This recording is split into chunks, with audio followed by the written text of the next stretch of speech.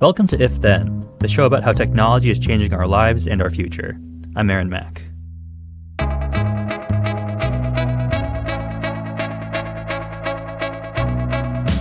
Hey everyone, welcome to If Then. We're coming to you from Slate and Future Tense, a partnership between Slate, Arizona State University, and New America.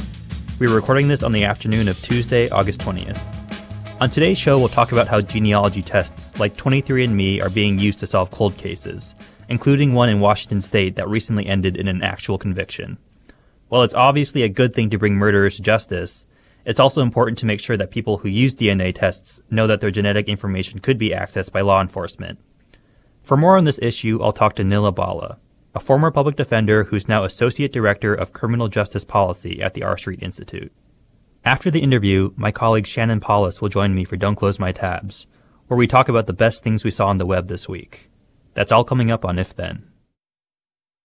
This is the story of the one. As a maintenance engineer, he hears things differently. To the untrained ear, everything on his shop floor might sound fine, but he can hear gears grinding or a belt slipping. So he steps in to fix the problem at hand before it gets out of hand. And he knows Grainger's got the right product he needs to get the job done, which is music to his ears. Call, click Grainger.com, or just stop by. Grainger, for the ones who get it done. The use of genetic genealogy to solve cold cases first came to prominence last year with the arrest of the Golden State Killer, a serial killer active in the 70s and 80s. Investigators matched crime scene evidence against DNA profiles from a genealogy website and found a distant family member of the suspect. Since then, use of the forensic technology has skyrocketed. It's estimated that a majority of European Americans can now be identified by searching through these sites.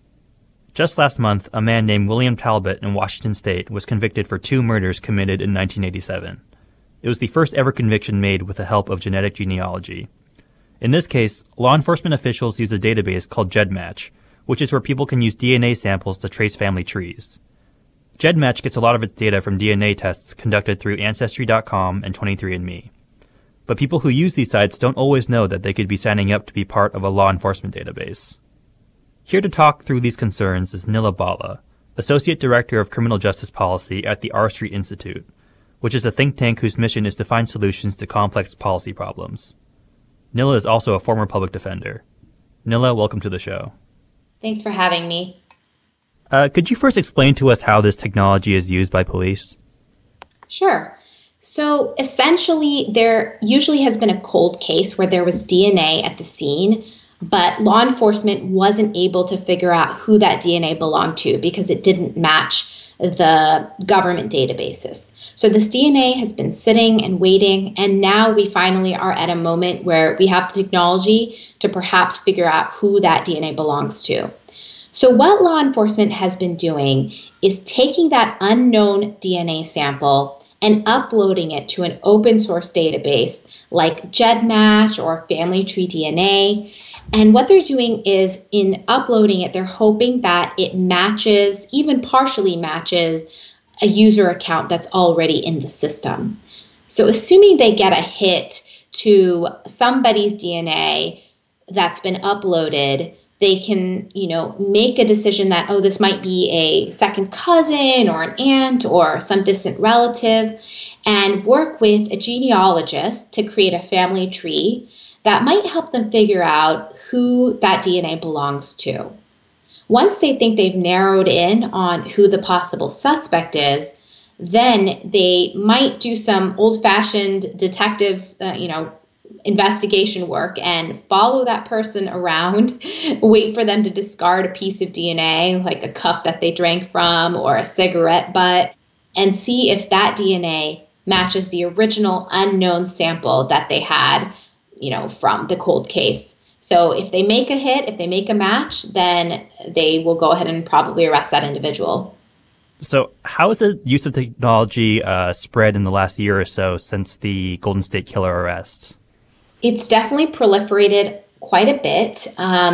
So since then, approximately 70 suspects have been identified through the technology, which means that there have been 70 cold cases where DNA has just been sitting, waiting to be processed, and finally we have a database that's large enough where, they've been able to try to find a distant cousin, like I said, and then narrow down to the suspect. I will also mention that this technology can be used to exonerate people as well. And very recently, the Marshall Project reported on an individual who was actually exonerated using the same technique that I described earlier. So as a former public defender, how do you feel about the introduction of the technology into the court system with the recent conviction of William Talbot?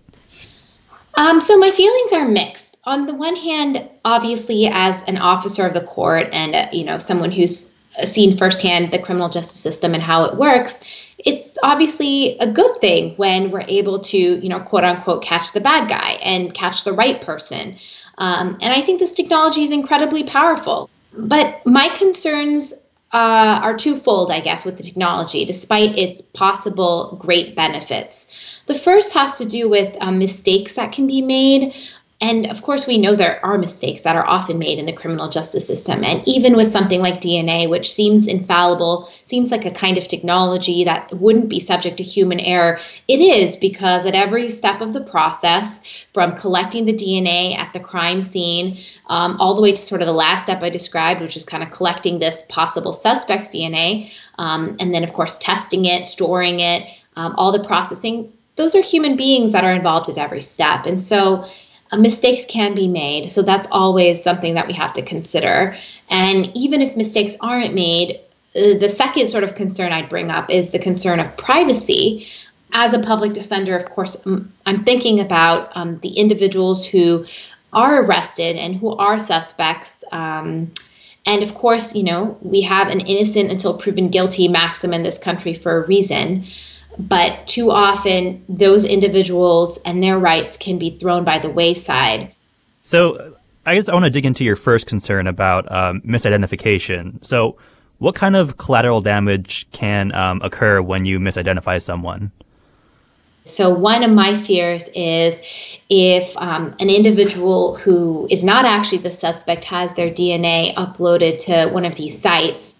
We know that, the internet lives forever, and it's possible that the wrong people could get a hold of this information.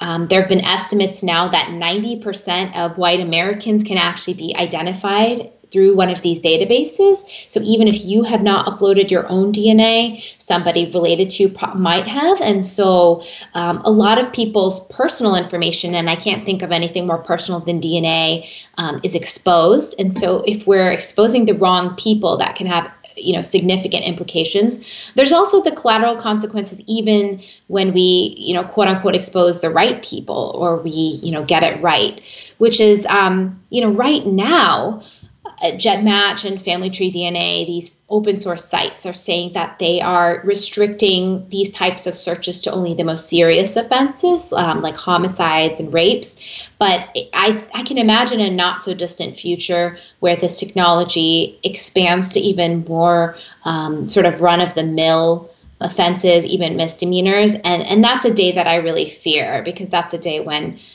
quite a bit of privacy might be taken away from us. And the collateral consequences are when something is out in the public. I mean, anyone can get it. Insurance companies, jobs, educational institutions. And I worry that this information in the wrong hands could be really, really damaging, because DNA is not like a credit card. It's not something you can change if if your identity gets compromised. It is you. It's definitionally you. Yeah, so you just mentioned like the types of cases that this can be used for. So as you mentioned, GEDmatch, it used to be that law enforcement could only use their data for murder and sexual assault. Now they've recently included robbery, aggravated assault, manslaughter. So how do you think about what kind of cases this should be used for? Do you have any clear lines in the sand for you where you think this really should or should not be used? Yeah, I think that before GEDmatch changed its policy, that was probably overall a better policy. It was a little bit more clear cut to just restrict it to homicides and sexual assaults and rapes, things like that. The issue with kind of including aggravated assault or assault in general is that assault is a very broad term, and it can actually include offenses that are not quite as violent as you would think an assault, would be or should be. even a pickpocket who's, trying to get their hand kind of out of the purse or whatever, as long as there's some kind of use of force, and that can be defined in a lot of ways through different state statutes, that could be an assault. And so we're really expanding the umbrella of offenses under which, GEDmatch could be used. And I just want to point out that we're kind of living in a strange world where, the owners of these databases, like Curtis Rogers, for example, of GEDmatch, is in control of deciding what offenses their technology can be used for. The reason that assault is now included goes back to a case where the law enforcement officers in an aggravated assault case came to Curtis Rogers and said, hey, would you make an exception to your policy? And he said, okay. And we can see how this could be a slippery slope of people coming to these private individuals who own corporations and asking them to be able to use this technology, which is why I'm personally in favor of us thinking through a policy as a democratic society, as governmental agencies, and drawing those lines in the sand in a very public and clear way, rather than having, an individual that kind of holds all this power and makes decisions perhaps even on a one-off basis. I think that's very dangerous. And I think when individuals upload their information to GEDmatch, they're agreeing to that information being used in a certain way. And then when it's used in a different way, because they change the policies all of a sudden, I think that is also potentially a pretty serious invasion of their privacy and what they consented to in an informed way. So besides the policies set by these companies, are there any other policies either set by lawmakers or law enforcement agencies about how you can use this DNA? The law is overall fairly underdeveloped and silent on this issue. And I do think that we'll probably see some legislation or some, court, decisions in the coming years. I will say that Maryland and DC have prohibitions against familial DNA searches. And Maryland, in this past legislative term, or I guess it would have been the term before this most recent one, introduced a bill trying to forbid any, searches of this type. But other than that, like I said, the law is pretty silent on this, and we'll have to see what happens. Yeah. So when we're thinking about these policies, do you think the Fourth Amendment protection from unreasonable searches is applicable to this area of genetic genealogy? I think it could be. I think that's going to be a really interesting area of development. And the reason why I think it could be is because of the recent Carpenter case. So before the Carpenter case was decided by the Supreme Court, and just by way of background, the Carpenter case is a case about cell phone location tracking. So essentially, the law enforcement agents in that case were able to get 4 months of locational data because, as you probably know, cell phones ping off of cell towers. And assuming you have your cell phone with you, you can get a pretty good picture of where you've been. And so in the Carpenter case, the state was arguing that you don't need any kind of warrant because those are all places you would generally, be able to be seen in the public. And in the prior cases, if you've been in the public, the idea is that you don't have a reasonable expectation of privacy in where you are. But the Supreme Court found that we're kind of in a new sort of age at this point where the amount of information is just unbelievable. It's not something that the previous courts would have really thought through. And so because of that, they found that this is something that you would need a warrant for, just the sheer totality of the information that a cell phone can now tell a person about that individual. And so I do see DNA as being a somewhat analogous situation. And so where prior to the Carpenter case, if you had exposed your location to a third party, like a cell phone provider, that would mean that you had given up your right to privacy. And so the analogy here is if you've exposed your DNA to an open source database like GEDmatch, would you have lost your privacy?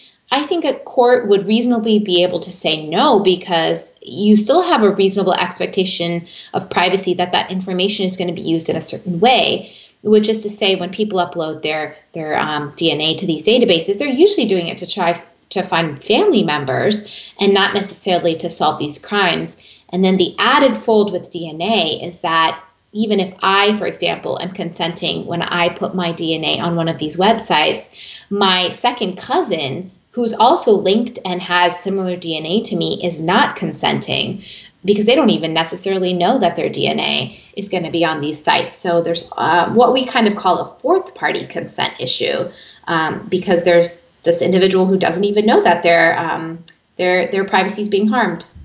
Yeah, so you mentioned earlier that you were seeing some movement among lawmakers to sort of regulate this technology. Do you predict the same sort of, backlash or scrutiny from the courts? I think the courts, like I said, will be having to look into this issue.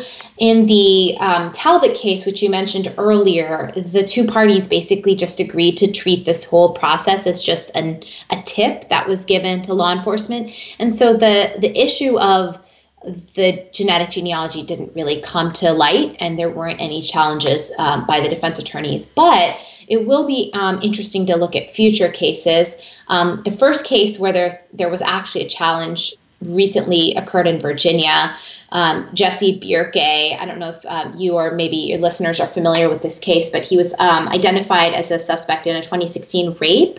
And the defense attorneys did bring up this argument that I kind of just articulated, which would be under the logic of the Carpenter case, whether, this should also have required a warrant. And the judge in that case rejected that argument that the search was unconstitutional, saying that, the only issue was his own DNA, which was abandoned property. Now, I think that reading is probably too narrow because there were a lot of steps before they, narrowed in on this particular suspect, Jesse Bierke, which also should be looked into. Okay, we're going to take a quick break, but we'll be right back with more from Nila Bala, Associate Director of Criminal Justice Policy at the R Street Institute.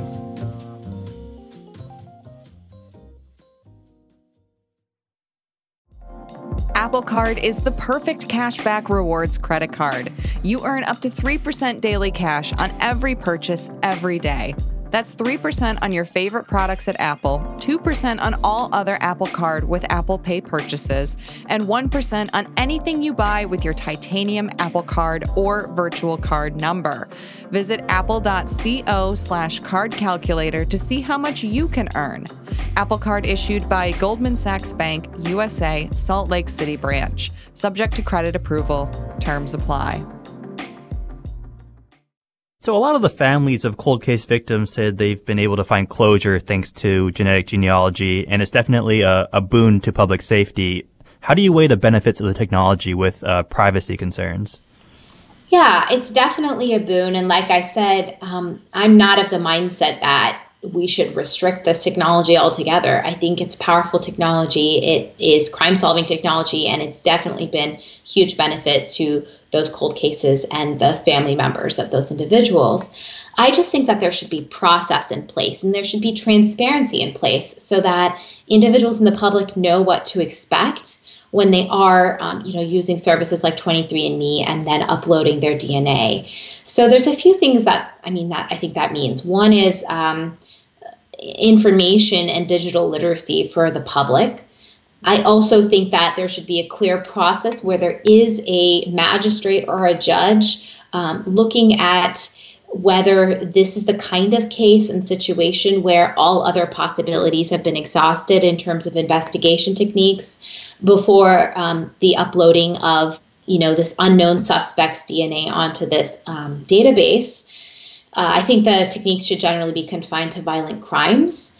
And along with, like I said, a warrant, the sites like GEDmatch and Family Tree DNA, I would prefer them to require some kind of opt-in process to having law enforcement being able to use that individual's information, and even more informed consent rather than something just buried in a disclaimer that most people aren't going to look at. The last thing I'll mention is when law enforcement uploads an unknown suspect's DNA to one of these databases, they have the option of restricting that account so that it can only look out and try to match other accounts that have been made public. And so essentially, it's like a privacy setting that law enforcement can use to make sure that the DNA that they're uploading is not able to be seen by other people, only they can look out and see and try to find relatives. And I think that logically they should be using that option, but there's no rules or regulations saying that they have to. And at least if they use that option, it would protect that unknown suspect's privacy a little while longer. And then they could decide, if they were able to get a hit or not, what their next steps would be.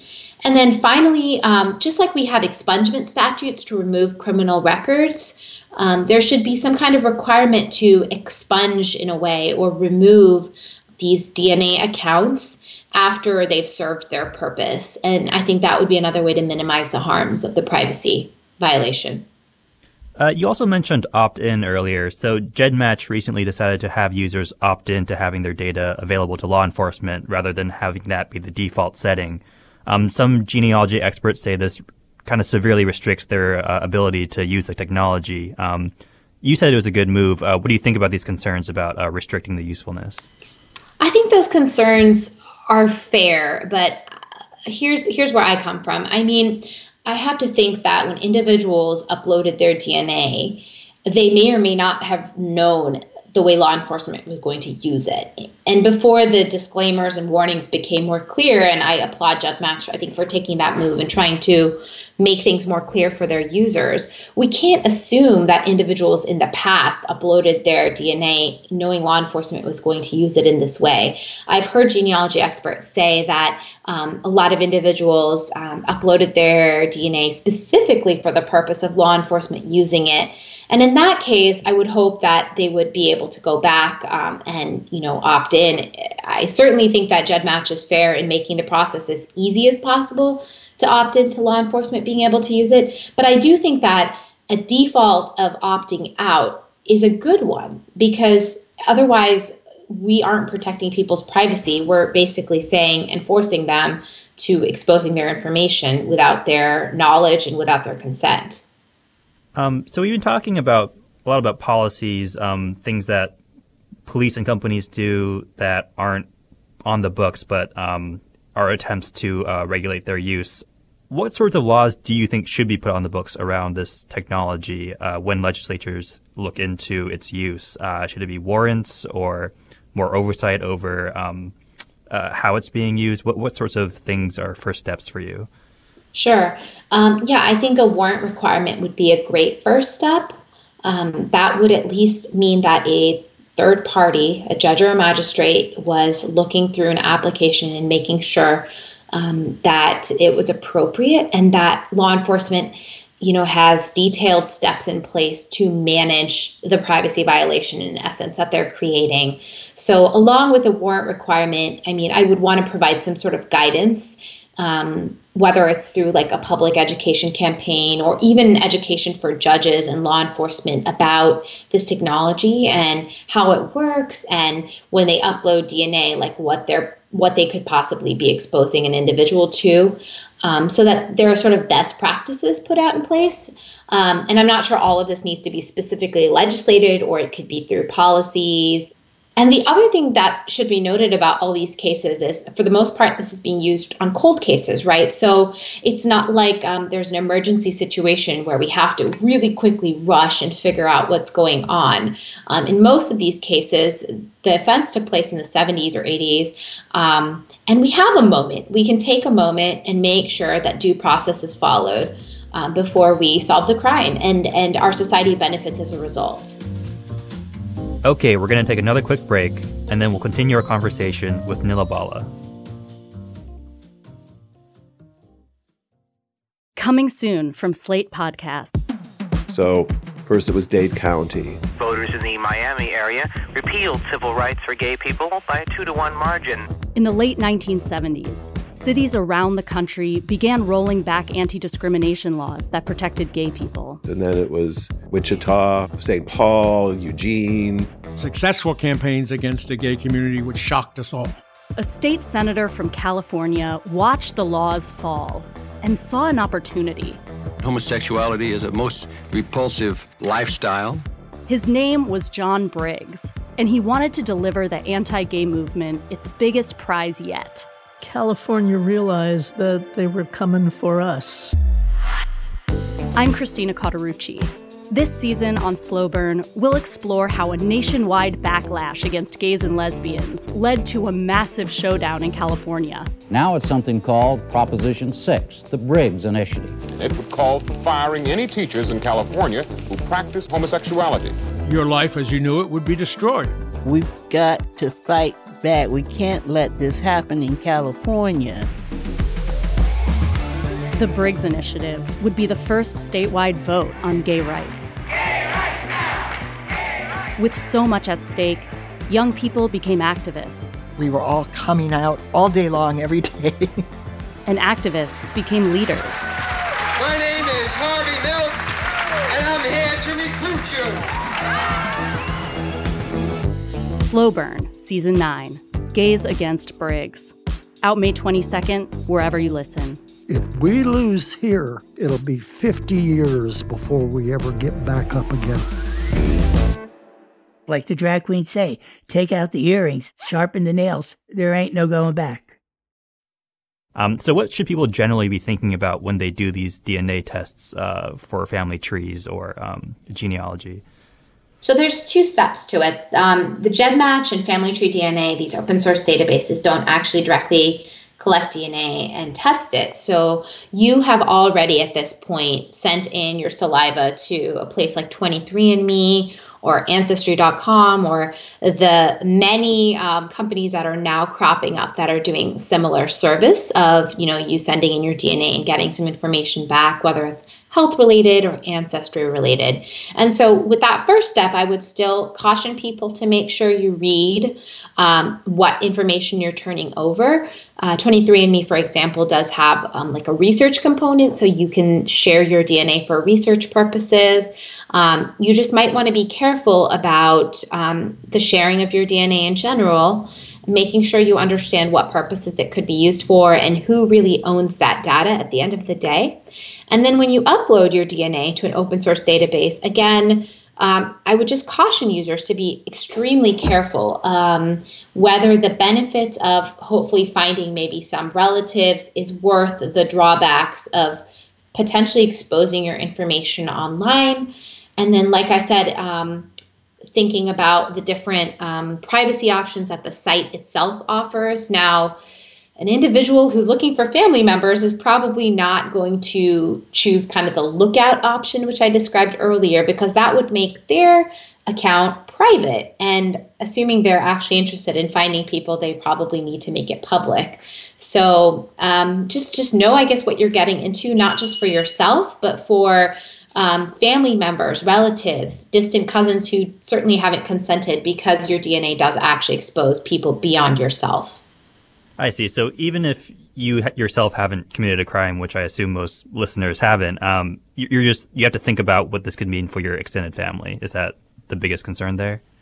Exactly. I mean, in an ideal world, perhaps a person would have a conversation with their family and let them know that they're doing this, because it can potentially, like I said, put their information out there as well.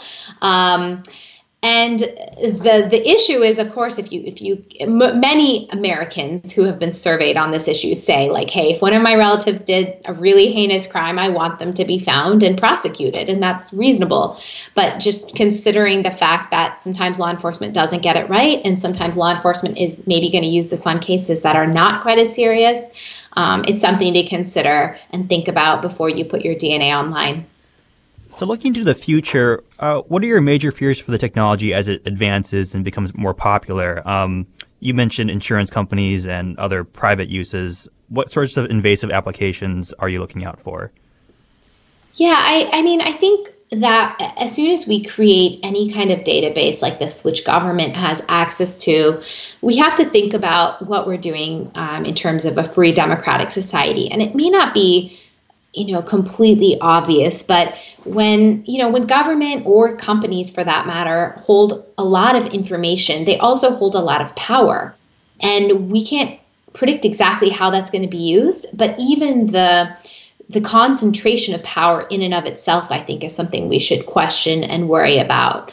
DNA has a lot of predictive power. Unlike the DNA that was in the CODIS database, that law enforcement database that I mentioned earlier, the DNA that you put into these open source databases exposes far more information about you. CODIS, it's just a couple of loci of DNA that's non-coding, meaning it doesn't determine what you look like or what diseases you get. But this DNA is far more extensive because of the way they do the testing at 23andMe and Ancestry.com. And so it can be used for really scary things that, sound like science fiction now, but might not be in the not so distant future of discrimination, of deciding that, someone has a disease and therefore shouldn't have certain opportunities, or looks a certain way and shouldn't have certain opportunities. All the biases and discriminatory tendencies that human beings already have, but perhaps amplified because of the predictive power of DNA. Those are things we should worry about. Nilla, thanks so much for talking with us. Absolutely. Thanks for having me. All right, we're going to take one final break, and then Shannon Paulus will join me for Don't Close My Tabs, where we'll talk about the best things we saw on the web this week.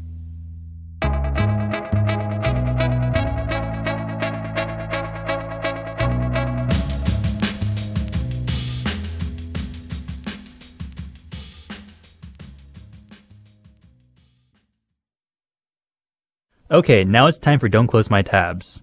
Joining me now is my colleague Shannon Paulus, who will be hosting the show next week. Hey, Shannon. Hey, Aaron. So what's your tab for this week?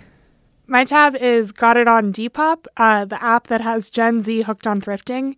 It's a feature by Matthew Schneier at New York Magazine, and it's about this kind of eBay/Instagram app. The layout is sort of Instagram-ish with a grid of pictures, but then everything in the pictures is for sale. So you can buy clothes and shoes and accessories, and anyone who's under maybe 23, 22 who might be listening to this might be saying, no duh, because this app, according to this feature story, has become very popular among teens for buying and selling clothes. Interesting. Yeah, I actually downloaded the Depop app after I read this. It's got a lot of good stuff on there. Yeah, I downloaded it too after I read it. And I've been trying to go on kind of a social media break, but it felt cool to discover something that was sort of delightful, like a platform that felt interesting and not like a huge pain to explore, and felt separate from my social world in a way that, actual Instagram doesn't. I see, yeah. So it's kind of an escape almost. Yeah. It's sort of like, and this shows how unconnected I am to Gen Z, or maybe even parts of the millennial generation, but it almost felt like in the way that, when you got a Harry Potter book and you're like, oh, other people know about this, but like, I'm having this very individual experience with it. It was sort of like that feeling. And it was sort of eerie to have that feeling looking at a social media app. But yeah, and it sort of felt like that reading the piece too. Like, oh, the stakes here are very clearly very high for some of the characters who are like trying to make a living selling stuff on this app, but I don't have anything to do with it. Have you bought anything or sold anything on the app yet? Well, I just downloaded it an hour ago. Okay. I almost bought a bag. Oh, interesting. But I decided I don't need any more stuff right now. But I feel like the next time, like I want like maybe not a work bag, but maybe this is more of a going out bag type situation.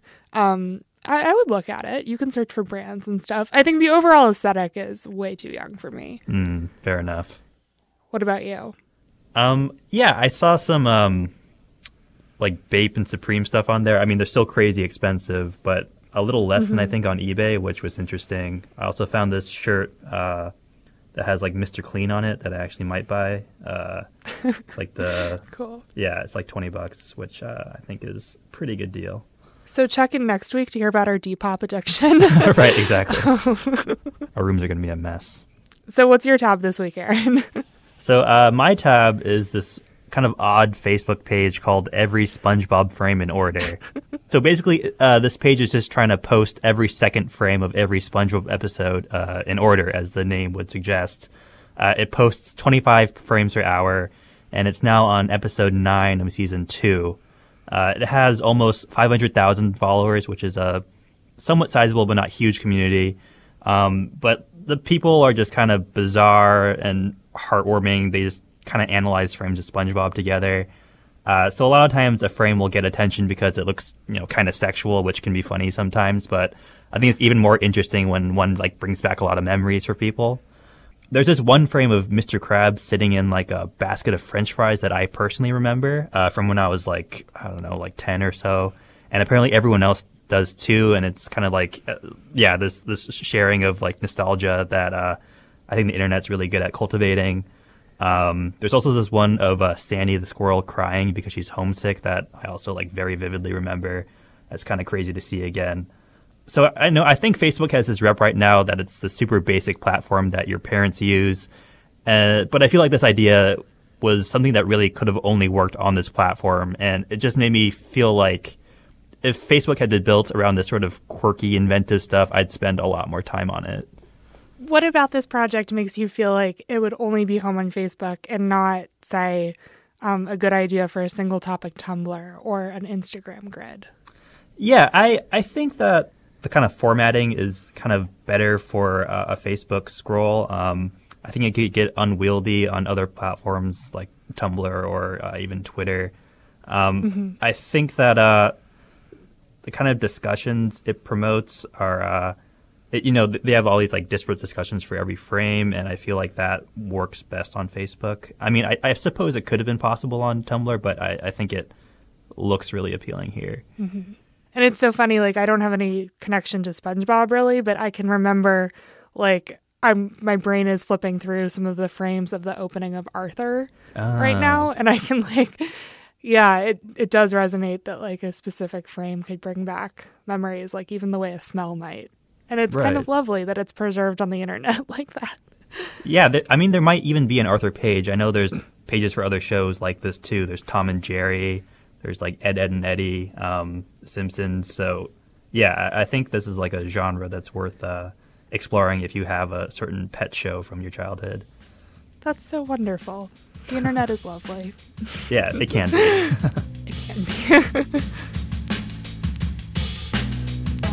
All right, that's our show. You can email us at ifthen@slate.com. Send us your tech questions, show and guest suggestions, or just say hi. You can also follow me on Twitter. I'm at Aaron T. Mack. Thanks again to our guest Nila Bala, and thanks to everyone who has left a comment or review on Apple Podcasts or whatever platform you use to listen. We really appreciate your time. If Then is a production of Slate and Future Tense, a partnership between Slate, Arizona State University, and New America. If you want more of Slate's tech coverage, sign up for the Future Tense newsletter. Every week, you'll get news and commentary on how tech advances are changing the world in ways small and large. Sign up at slate.com/future news. Our producer is Cameron Drews. Thanks also to Danielle Hewitt, who engineered for us in D.C. We'll see you next week.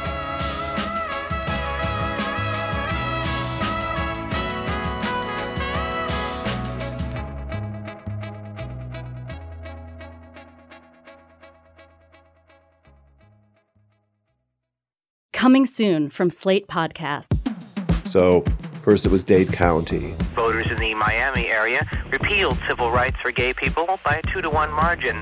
In the late 1970s, cities around the country began rolling back anti-discrimination laws that protected gay people. And then it was Wichita, St. Paul, Eugene. Successful campaigns against the gay community, which shocked us all. A state senator from California watched the laws fall and saw an opportunity. Homosexuality is a most repulsive lifestyle.